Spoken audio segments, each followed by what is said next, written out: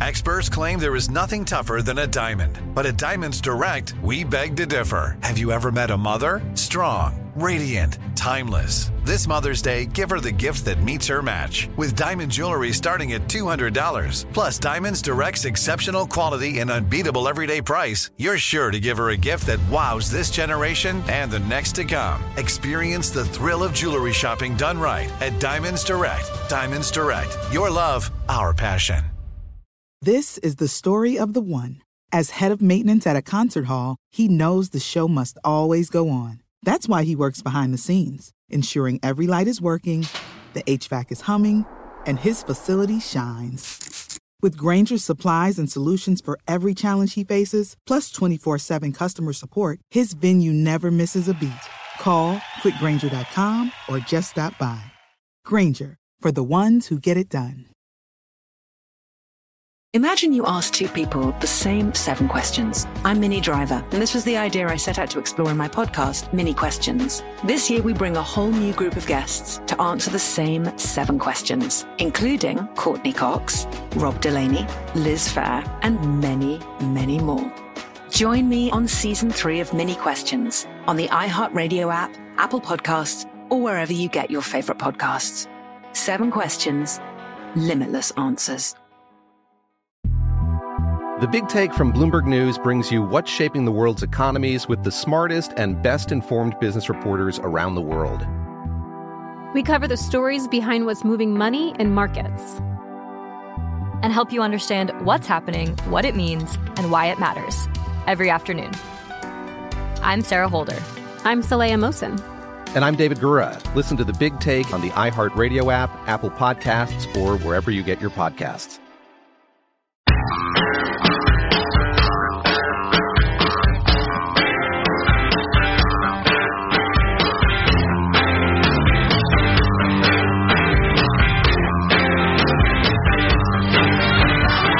Thanks for tuning in, the Armstrong and Getty Show. John Phillips is filling in for us today. He's a good dude. Be nice to him.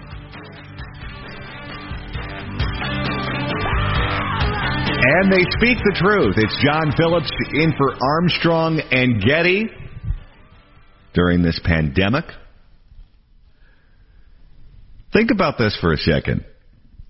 Right now, somewhere in the state of Nevada, O.J. Simpson's on the golf course. And the rest of us are on house arrest. The world's a strange place. Coming up later on in the program, Ann Coulter is going to stop by and talk about all the politics of the day. But first, there's a lot of people out there saying, listen to the science, listen to the science. Science, science, science, science, science. And then they tell us things that turn out not to be true. They give us models that predict 2 million people are going to die from this coronavirus, this COVID-19, and then they walk it back and they say, well, maybe we didn't get that right. And they tell us that it doesn't work to wear masks. And then 3 weeks later, they say you have to wear a mask, otherwise you're in violation of the law. They say to us that having a travel ban on people from China or people from Europe is based in racism, and it just doesn't work. And then 6 weeks later, they quietly changed their mind and changed their tune, and suddenly it wasn't a racist thing to do. It was something that turned out to be quite helpful. So while the science seems to change if you're watching the cable channels on a daily basis, depending on whatever it is that they feel that day, the actual science does not change. And so I always like to turn to people who know what they're talking about, people who are medical doctors who deal with this on a regular basis. And no one has consistently been better on this subject, the COVID-19 subject, than Dr. Kelly Victory. Dr. Kelly Victory is a trauma surgeon. She's an expert on mass casualties. She's the former chief medical officer for Walgreens and Continental Airlines. You can follow her on Twitter at Dr. Kelly Victory, and she's kind enough to join us this morning. Dr. Kelly Victory, welcome to the Armstrong and Getty Show with John Phillips. Hey, John Phillips, great to be with you. And just to be clear, I appreciate that you're saying that I have been consistent throughout this entire debacle. The important thing is for people to know is that many, many times in these sorts of crises, the information that you get in the early hours and days and weeks isn't correct. And sometimes we do have to change course when you're in a leadership position on these things. But you can't change course and do a 180 without acknowledging that you're doing that. And part of the reason that the people leading this epic failure have lost the trust of the public is, as you said, they go from saying masks don't work to you must wear a mask. There's very little chance of you contracting this to we're all going to die. You can't make those sorts of drastic changes without saying to people, here's why we said initially and why we believed it to be sound, and here's the new information that leads us to believe that that was in error. Instead, what has happened is they just come out with a new mandate every day or every week and act as if everything they said prior to that isn't on the record. And they've lost the public trust. Dr. Kelly, J.P. Morgan just came out with a piece that said that infection rates have declined, not increased, in states where lockdowns have ended, even after allowing for an appropriate measurement lag. I'll quote them directly. They said that this means that the pandemic and the COVID-19 likely have its own dynamics unrelated to the often inconsistent lockdown measures that were being implemented. What say you? Well, this is exactly what I had predicted, John. I'm thrilled that J.P. Morgan came out with that. It's a critically important study or report, but it's exactly what any thinking person would have predicted. We knew from the very beginning, first of all, that transmission of this virus was far, far, far higher indoors than outdoors, to the tune of 20 times higher. So the worst possible thing you could do was to keep people inside. More important than anything is that all pandemics will have a curve that flattens. That has nothing to do with anything that any governor or any epidemiologist puts in place. Not social distancing, not mask wearing, not any of this craziness. All pandemics, the normal trajectory is that it will peak and then begin to taper off because those people who are most at risk, who are most frail, most vulnerable, will become ill and unfortunately become very sick and die early on. So if you do nothing at all, it will taper off and the curve will flatten. So it was highly predictable that once people got back to work, started going about their business, got outside, took off the dang mask that causes them to do nothing but re-breathe in things that they should be breathing out, that those rates would fall. Finally, we've proven it. On the other hand, you don't see anyone in the mainstream media or any of the talking heads in Washington standing up and apologizing to Governor DeSantis down in Florida. You know, DeSantis was decried essentially as a thoughtless, uncaring governor who was, didn't care if his people dropped dead like flies, when instead now the proof is there. People can see with their own eyes that transmission rates, infection rates have fallen in all of the states, all of them that have reopened. Georgia, each state has great numbers, and much to the dismay of the people on MSNBC and all the major news networks, people are not becoming ill, and they can't say, nah, we told you so. You should have stayed locked in your bubble for the next 6 months. Well, one of the things that drives me crazy is that these politicians are clearly loving the power that they're granting themselves. They're forcing us to stay inside our homes. They're forcing us to wear masks. They're forcing us to stop doing the things that we like to do. We can't go get a steak and a scotch at a restaurant that we like. We can't do any of the things that we like to do and have been doing for our entire lives, especially that governor in Michigan, by the way, who has that constant smirk on her face like she's the Joker in Batman.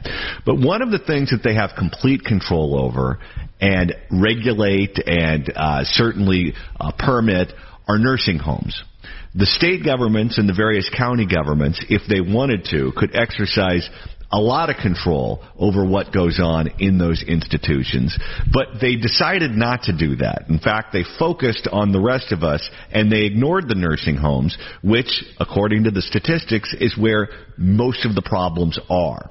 In Los Angeles County, the Department of Health is run by a woman by the name of Dr. Barbara Ferrer, not a medical doctor. She has a Ph.D. in social welfare.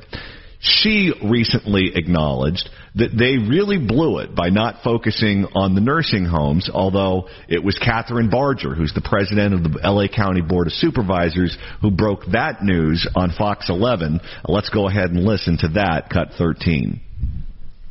No place with greater suffering than nursing homes. More than 50% of the deaths from all this have been at nursing homes. Last week when I asked you about that, you said that Dr. Ferrer had miscalculated when it came to nursing homes. What specifically do you mean by her miscalculating? What has she miscalculated?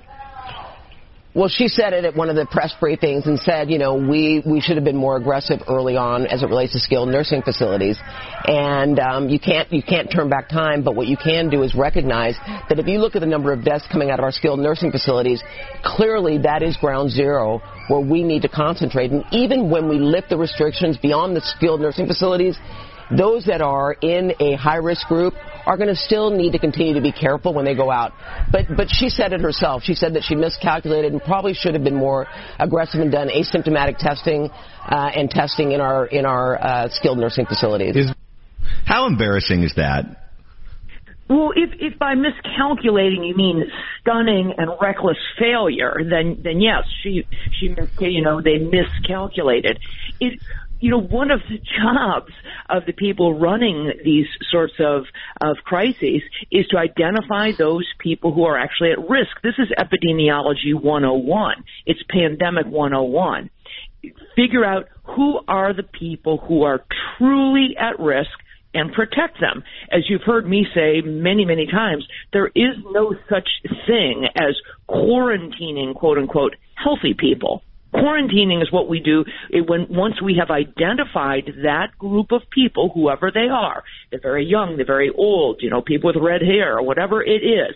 And in this case, we knew from the very beginning that the truly at-risk population were the elderly and those with significant underlying comorbidities, namely diabetes, hypertension, and also obesity.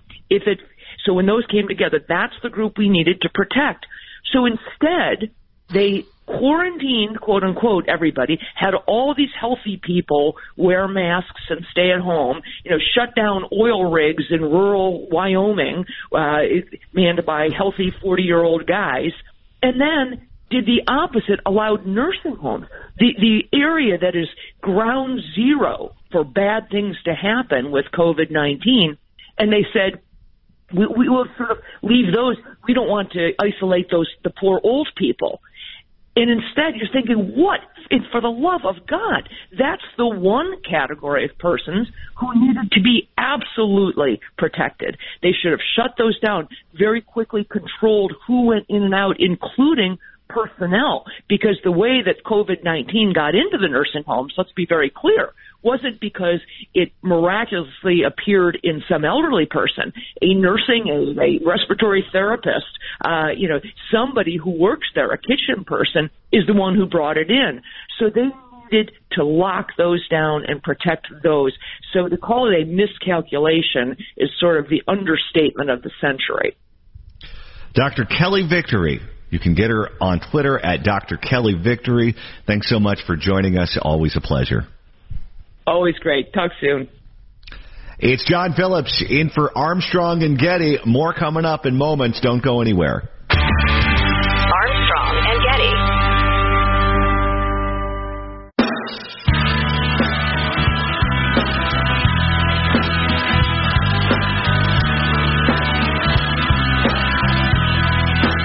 The Armstrong and Getty Show.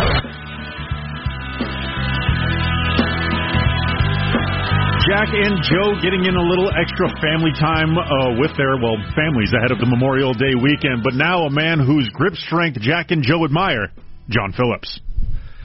Now, Positive Sean, usually when people say they're spending more time with their family, it's right after they said something racist. But just to be clear, Armstrong and Getty did not do that. No, they are legitimately enjoying some much-deserved time off ahead of this wonderful weekend. Now, after this whole quarantine thing, I think I'll feel very comfortable saying I need to take a break to spend less time with my family. I feel like that is a very common sentiment among, I don't have that because I'm the single, apartment dwelling, millennial. I don't have those trappings of responsibilities of an adult life. But for those who are cooped up with their loved ones, I can see how some time apart will be much appreciated. Now, Positive Sean, I must say that being here on the radio with you this morning has really uplifted my spirits because I needed some positivity this morning. I think we all do. I got some bad news yesterday. Oh, no. I don't know if you saw this story, Positive Sean, but the cruise line Royal Caribbean announced yesterday that they were canceling all of their cruises through the end of July, which includes a cruise I was supposed to go on at the end of the month, and I saw that, and I just got depressed. Through July. Are you a cruise ship aficionado? I have never been on a cruise ship. I have friends who enjoy it, and they swear by it, but I don't know. I don't know if I would just get full-on cabin fever being in a ship like that, but it just seems very claustrophobic to me. Well, a cruise ship will become, if it's not now, at some point in the future it will be, the best friend for every person who works in radio. Because they have everything that can check every vice box that people in radio have, starting with the unlimited buffet, which is just one big orgy of food.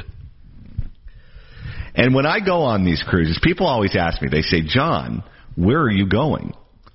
Where's the cruise ship going to take you? What countries are you going to see? What ports are you going to dock at? And honest to God, Positive Sean, the answer I always have is, don't know, don't care. You're about the ship.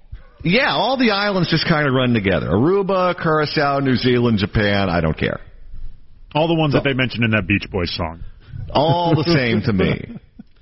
In fact, the only reason I actually bring sunglasses with me on my cruise vacation is to make sure that no one can tell if I'm bluffing in the casino.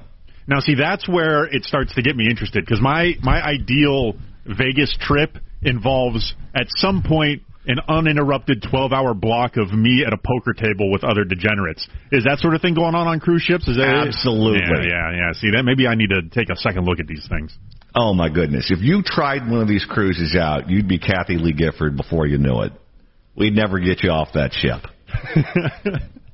But unfortunately, the cruise ship industry is really taking it in the teeth. Because no other industry is as connected to COVID-19 as the cruise ship industry. The first exposure, and I'm not saying the first case because I think that was a woman in Northern California, but the first major exposure that the state of California got to COVID-19 was that Princess cruise ship that was coming in from Japan. And you had a cruise ship that was filled with people who were all in or around the age of 912, and many of them tested positive. And it was supposed to go into San Francisco, I think, and it ended up going to Oakland instead, and they had the helicopters doing the live shots nonstop. And the mental association that people make with COVID-19 and private businesses, if you were to say, what's the first business you associate with COVID-19, the answer will usually be cruise ships. And that's a shame. It's a shame because it is a wonderful vacation to take. The people who work on those ships are wonderful people, and it is my favorite vacation to go on. But they may be one of the casualties. If you think about it, the cruise ships haven't been operating for months.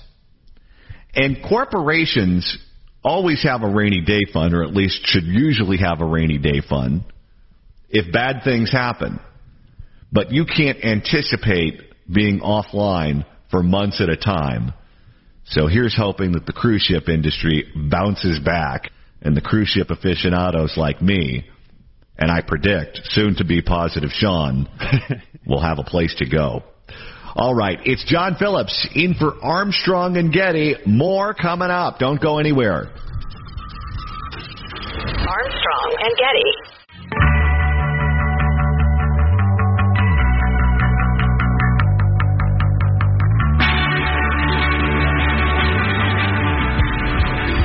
The Armstrong and Getty Show.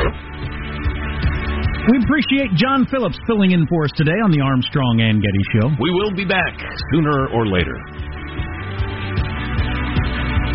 It's John Phillips in for Armstrong and Getty on loan from Talk Radio 790 KABC in Los Angeles. You can listen to me there between noon and 3 each weekday or online at KABC.com. I also write a newspaper column for the LA Daily News and the OC Register.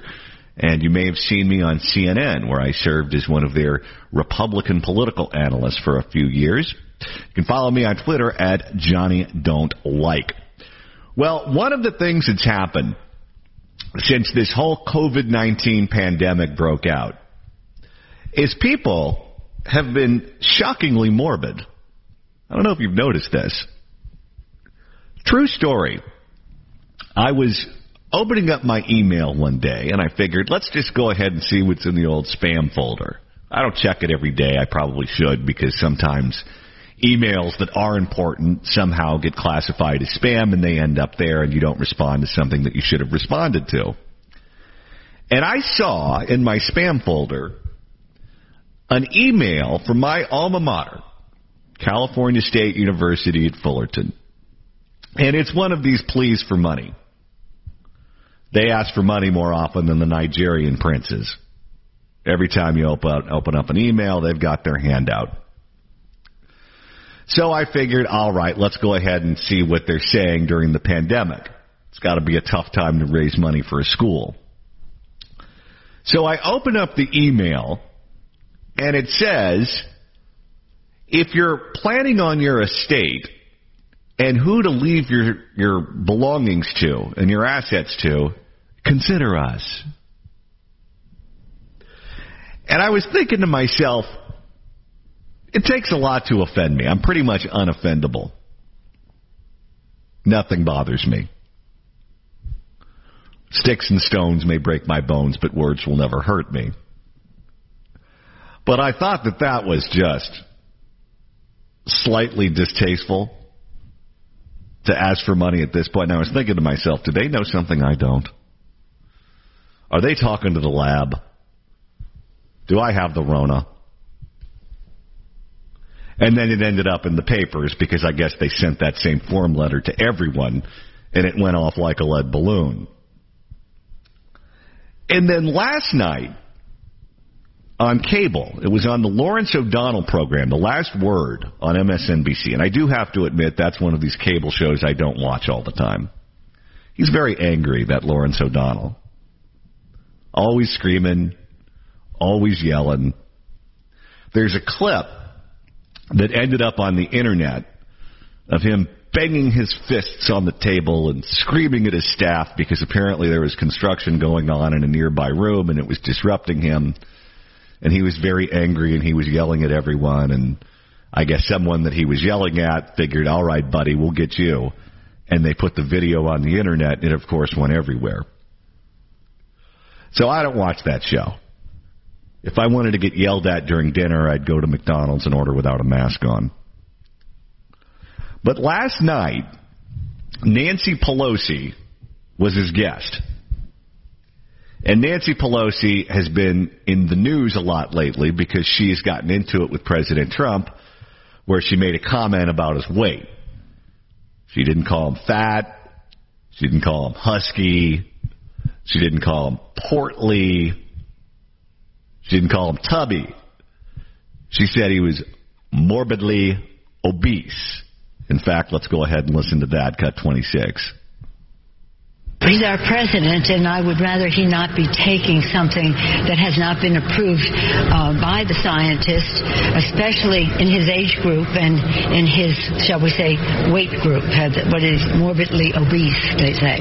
So I think it's not a good idea. President Trump, of course, fired back, cut 28. I don't respond to her. I think she's a waste of time. Pelosi is a sick woman. She's got a lot of problems, a lot of mental problems. We're dealing with people that have to get their act together for the good of the country. And then the next day, Nancy Pelosi gave a press conference where Grandma was losing her marbles, cut 29. You're asking me about the appropriateness of the actions of this President of the United States? So completely inappropriate in so many ways that it's almost a given. It's like a child who comes in with mud on their pants or something. That's the way it is. They're outside playing. That's what he comes in with doggy do on his shoes, and everybody who works with him has that on their shoes, too, for a very long time to come. Well, Nancy Pelosi represents San Francisco, so for the record, if someone came into her house, that wouldn't be doggy do on their shoes. It would be something else. So someone needs to let her know about that at some point. She then doubled down and said, I was just giving him a taste of his own medicine, cut 30.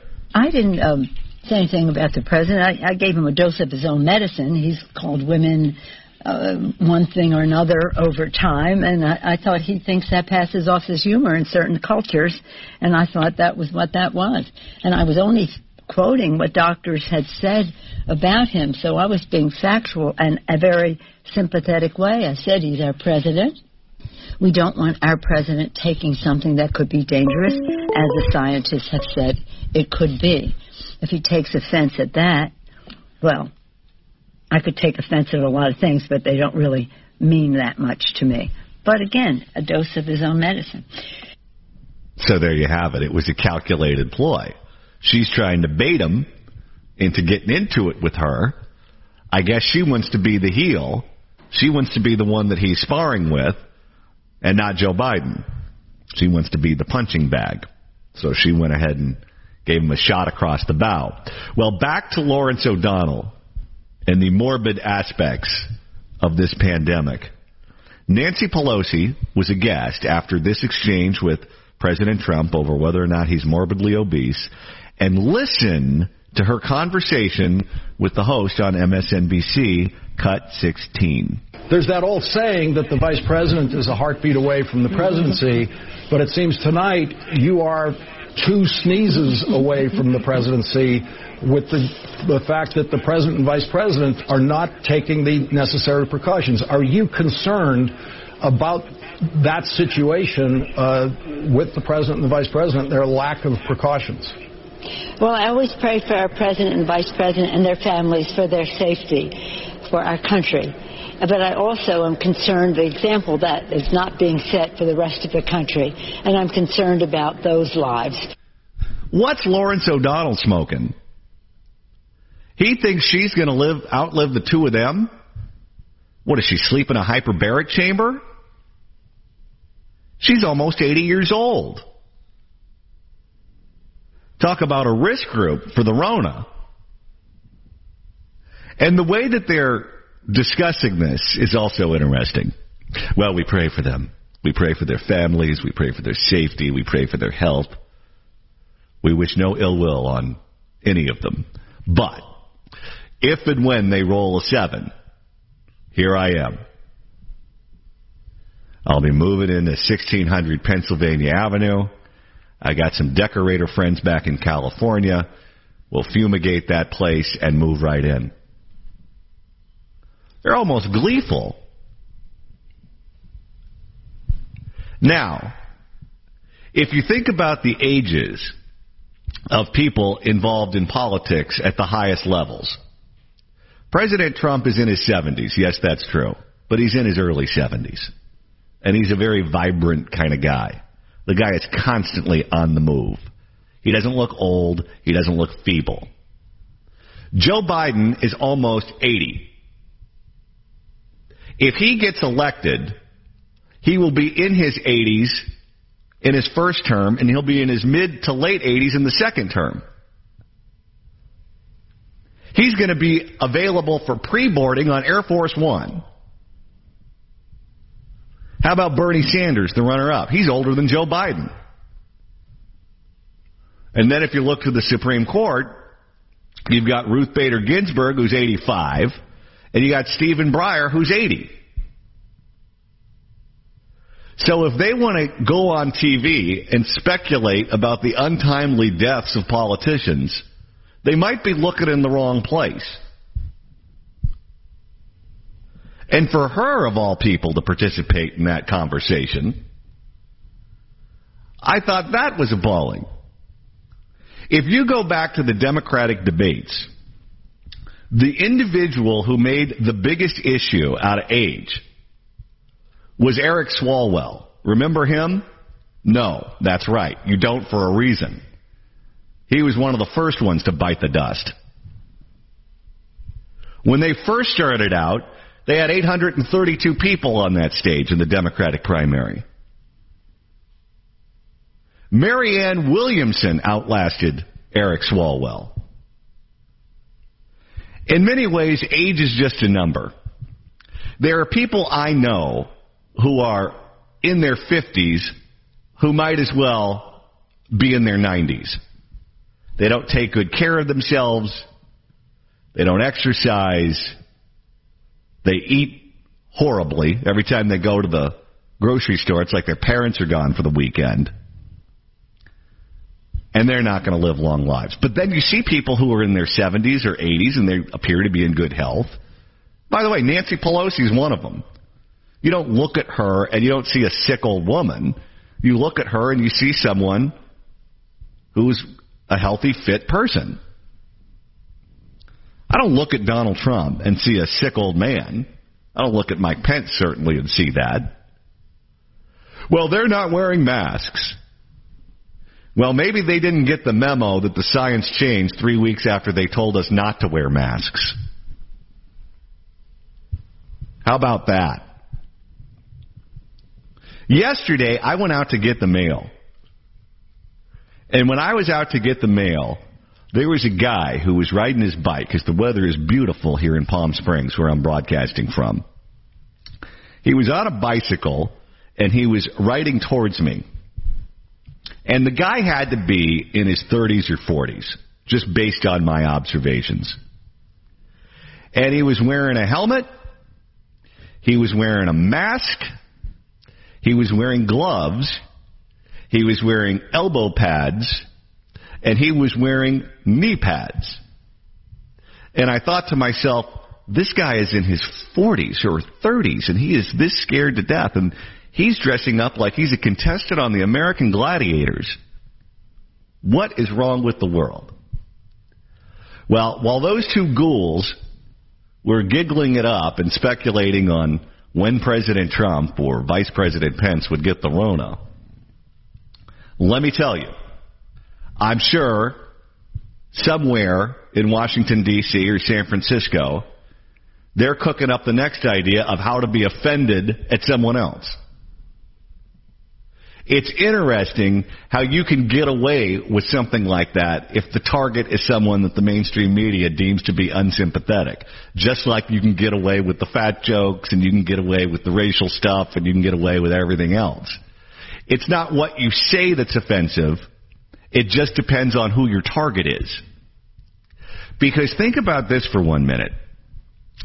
If someone who is a Republican or someone from the Trump administration went on television and did a morbid obesity joke about Stacey Abrams, do you think that the mainstream media would just laugh it up? Do you think Anderson Cooper would have some pushback? He didn't with her when she took that shot at President Trump. They look like Whalen and Madam. They were on the same page. But it's just one of those things, and it's a reminder, by the way, that when they claim to be outraged, when they claim to be offended, it's not real. It really isn't. It's just a weapon they use to go after their enemies. Because when they're amongst themselves, that's what they do too.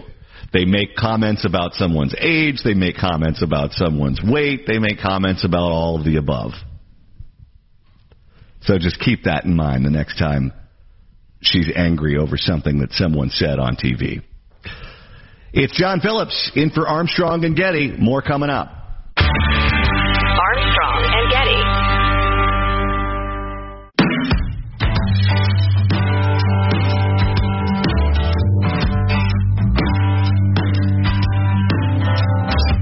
The Armstrong and Getty Show.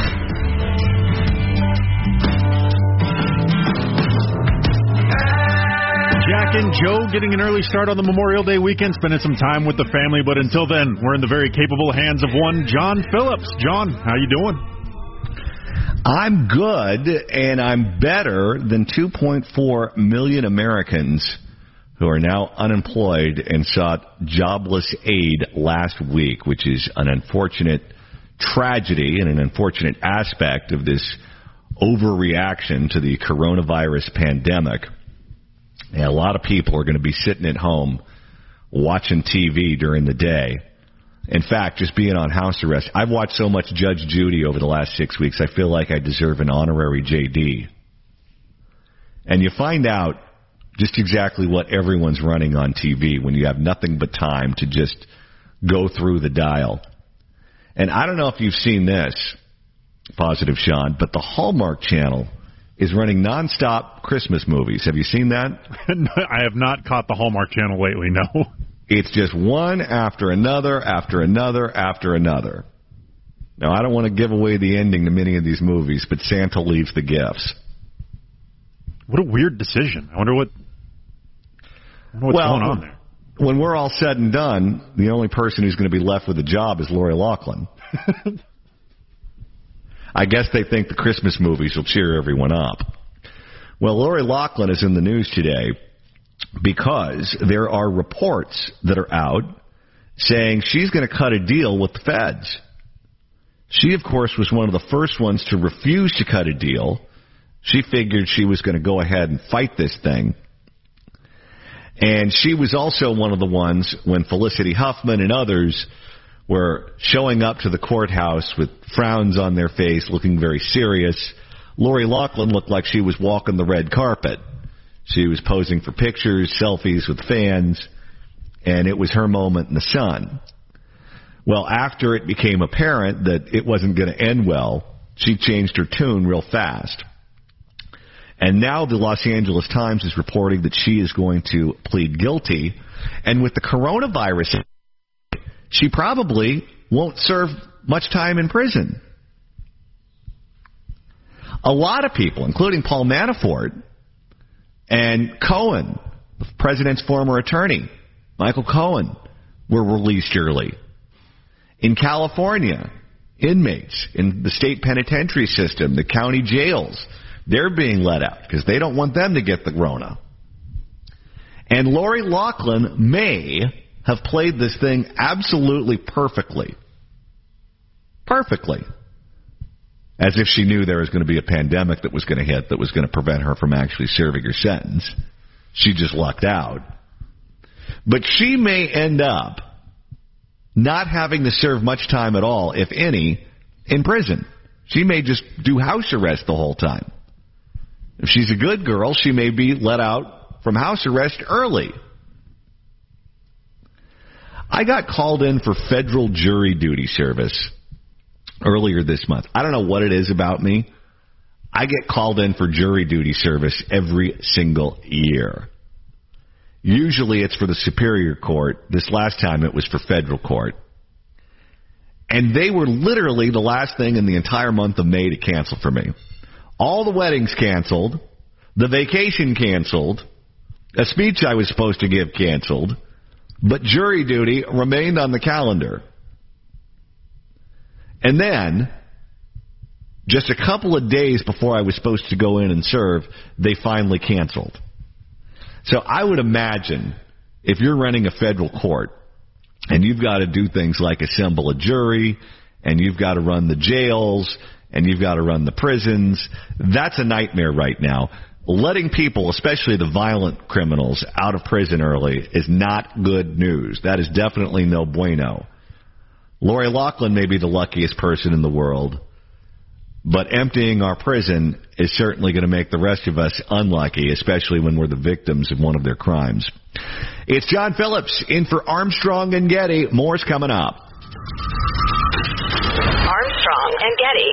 Imagine you ask two people the same 7 questions. I'm Minnie Driver, and this was the idea I set out to explore in my podcast, Mini Questions. This year, we bring a whole new group of guests to answer the same 7 questions, including Courtney Cox, Rob Delaney, Liz Phair, and many, many more.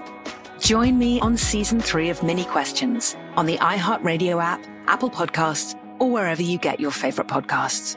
7 questions, limitless answers. I'm Saleha Mohsin, and I've covered economic policy for years and reported on how it impacts people across the United States.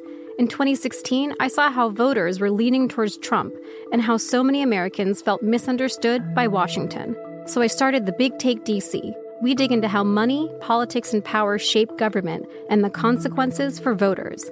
With new episodes every Thursday, you can listen to The Big Take DC on the iHeartRadio app, Apple Podcasts, or wherever you get your podcasts. The Big Take from Bloomberg News brings you what's shaping the world's economies with the smartest and best-informed business reporters around the world.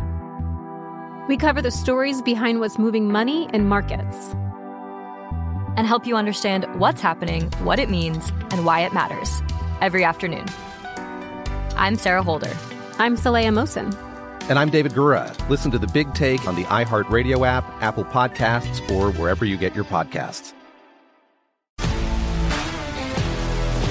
If you love sports and true crime, then there's a new podcast from executive producer Dan Patrick and hosted by me, Jay Harris, that you won't want to miss. Playing Dirty: Sports Scandals. Each week, I'm squeezing the juiciest details from some of the biggest sports scandals ever. I'm talking Marcus Dixon, Olympic gymnastics, Cain Velasquez, salacious Super Bowl-level scandals.